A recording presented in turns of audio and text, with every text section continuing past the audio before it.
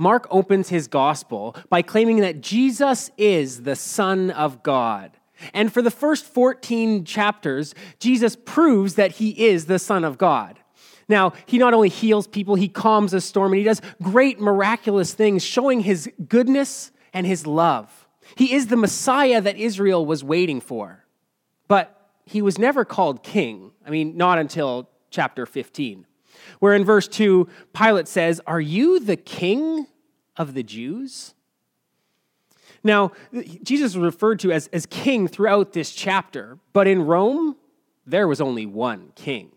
That was Caesar. And anyone who would oppose himself up against Caesar deserved death. They were a traitor to the Roman government and deserved to die. Jesus here, throughout the chapter, is treated as a king.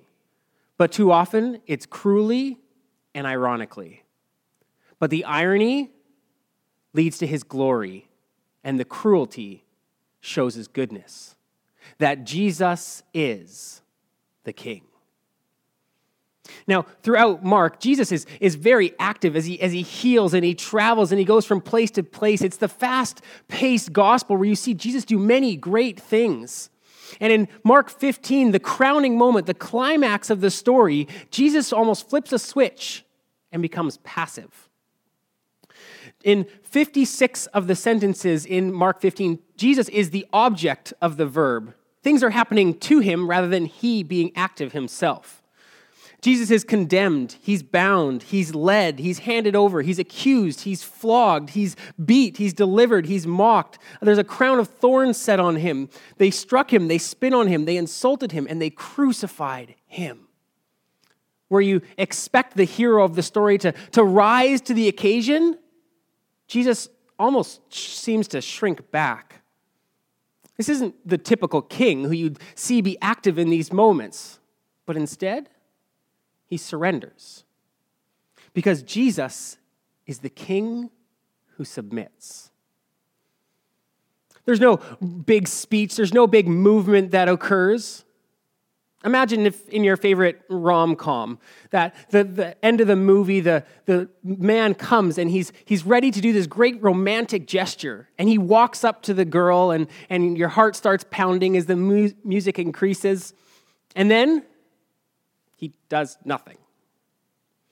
Or in Braveheart, if William Wallace gave a great speech about how they can take our lives, but they can never take our freedom, and then he just lets the British Army kill him, mow him down without even fighting back. This is Jesus in Mark 15. After time, he allows the Romans, the religious leaders, and the soldiers to beat him and to crucify him. Because Jesus is a king who not only acts when he needs to, he submits and surrenders when he's called to. Because Jesus is the king who submits, even if it costs him his life. Now, Mark 15 starts with the religious leaders and bringing Jesus to Pilate. Now, the religious leaders knew that they couldn't condemn Jesus to death. Only the Romans could do that. Pilate quickly sniffs out that these leaders are acting out of self-interest and jealousy. So he brings Jesus and he questions him, but he's amazed and confused because Jesus doesn't defend himself. He just, again, allows the defendant or the religious leaders to accuse him and to set him up to be crucified. A crowd shows up because each year Pilate would release one prisoner on this Jewish holiday of Passover. Now, Pilate saw this as his opportunity to free Jesus. He thinks, okay, well, they know the stories about Jesus, how he's healed people, how he's good, and they'll probably sniff out the religious leaders as well. But the religious leaders quickly roused the crowd to release Barabbas instead of Jesus. Now, Barabbas was the leader of an insurrection. He was fighting for the freedom of the Israelites. He opposed the Roman government. This was a man that they could get behind, someone who would fight for their freedom, whereas Jesus surrendered. Barabbas was a man who'd even murder to help his cause go forward. But Jesus would surrender the point where he would be murdered so that others could be freed.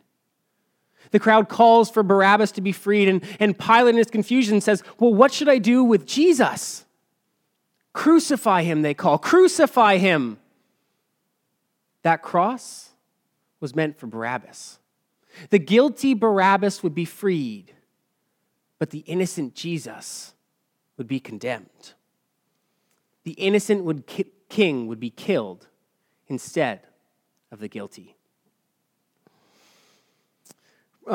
Pilate then has Jesus flogged, and that's taking him on, ties him to a post where they expose his back and whip him over and over and over again with a whip that had multiple prongs with bone or lead on it that would bruise his back, that would rip his skin off and leave him with an inch of his life in a pool of blood. This wasn't the end of the torture, as a whole company of soldiers takes Jesus and they mock him as their king. Now, a company of soldiers wasn't just a handful of men. A company of soldiers could have been 600 men, 600 soldiers, hardened people who had killed as they followed Roman rule. Now, it may not have been 600 people. Mark might have just meant a large portion of soldiers, but it wasn't just a few people. It was many who put a robe over Jesus and mocked him as king and set a crown of thorns on his head. They didn't realize that the thorns illustrated sin. If you read Genesis 3, the thorns are a symbol of sin and evil entering the world. Jesus is the king in Mark 15 who would defeat evil. He'd be the king who opposes sin once and for all and takes that judgment on himself. But they beat him and mock him and spit on him over and over and over again until they either get bored or have to go on with their daily duties. And then Jesus is led to be crucified. Now, crucifixion was the cruelest form of punishment that anyone could go through. Roman citizens weren't even allowed to be crucified because it was so terrible. Mark Strauss said that it is a weapon of terror, a warning to the populace of the catastrophic consequences of challenging Roman authority. These crosses would be placed on roads outside the city so that many people could see them and mock them and see this is what happens when you oppose yourself against Rome. And as Jesus exits the city, people mock him. A week earlier, he entered the city on Palm Sunday, where people praised him and said, Hosanna, and said he's the coming Messiah, the one who's going to save them. Now they mock him as he actually is going to be fulfilling that role of Messiah. Jesus is nailed to the cross with nails going through his hands between two criminals. Jesus lived among sinners. It's only right that he would die among sinners too. But he not only would die among them, he would die for them. Jesus lay on the cross gasping for breath as you're crucified. You can't breathe completely unless you pull yourself up on the nails going through your wrists and through your hands, and nerves would be firing and pain would be going throughout the entire experience. The Romans didn't invent crucifixion, but they made it as long and torturous as possible. The religious leaders mocked Jesus, saying in verse 30, he saved others, they said, but he can't save himself. Let this Messiah, this King of Israel, come down now from the cross that we may see and believe. It's like mocking a philanthropist for giving so much money away that he went bankrupt. Jesus had saved others, and they're mocking him for that because he lay there as a good, holy, perfect person, but he was dying on the cross. They mocked him because he couldn't save himself, even though he saved others. But the truth was, he could have saved himself. But he chose not to save himself so that he could save others. The king refuses to save himself so that others could be saved. This is Jesus' love, that he would choose to die so that we wouldn't have to. And we can see his love for me, his love for you as he hung on the cross instead of us. In 1 John 4:10, It says, this is love, not that we loved God, but that he loved us and sent his Son as an atoning sacrifice for our sins.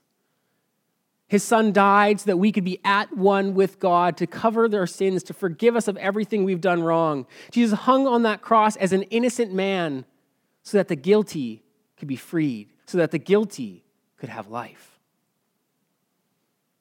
He faced the judgment that I deserve, the judgment that you deserved.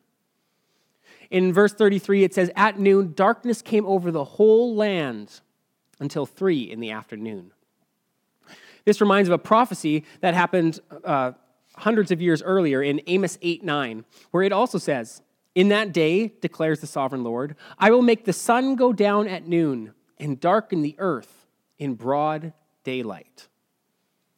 The day that Amos was talking about was the day of judgment, the day of evil, where all that would be face the judgment of God. God is just, so sin must be punished. And sin is throughout this passage. You can see envy and pride and indifference and cruelty and harm and betrayal and cowardice. But the one who's being judged is not the one who deserves it. See, the religious leaders deserve to be judged. The Roman soldiers, the Pilate, the people who walked by and mocked him. All of us who have done sin deserve the judgment of God, but Jesus chose to take that judgment on himself. And he took the full weight of sin and evil on that day. And in doing so, he destroyed its power, but took the physical and emotional weight of sin. That's why in verse 33, he cries out, my God, why have you forsaken me? Feeling the whole weight of sin and evil and God's judgment on those things on himself, even though he did not deserve it. This line, my God, why have you forsaken me, it comes from Psalm 22. And Jesus is quoting that as there's multiple connections between Mark 15 and Psalm 22. So I encourage you to read those later today and see those connections and how Jesus is fulfilling prophecy from the past. But in this moment, Jesus says this because he is feeling the full weight of sin. Not the sin that he deserved, not the weight that he deserved, but the weight that we deserved. And he took that on himself. 2 Corinthians 5:21 says, God made him who had no sin to be sin for us, so that in him we might become the righteousness of God.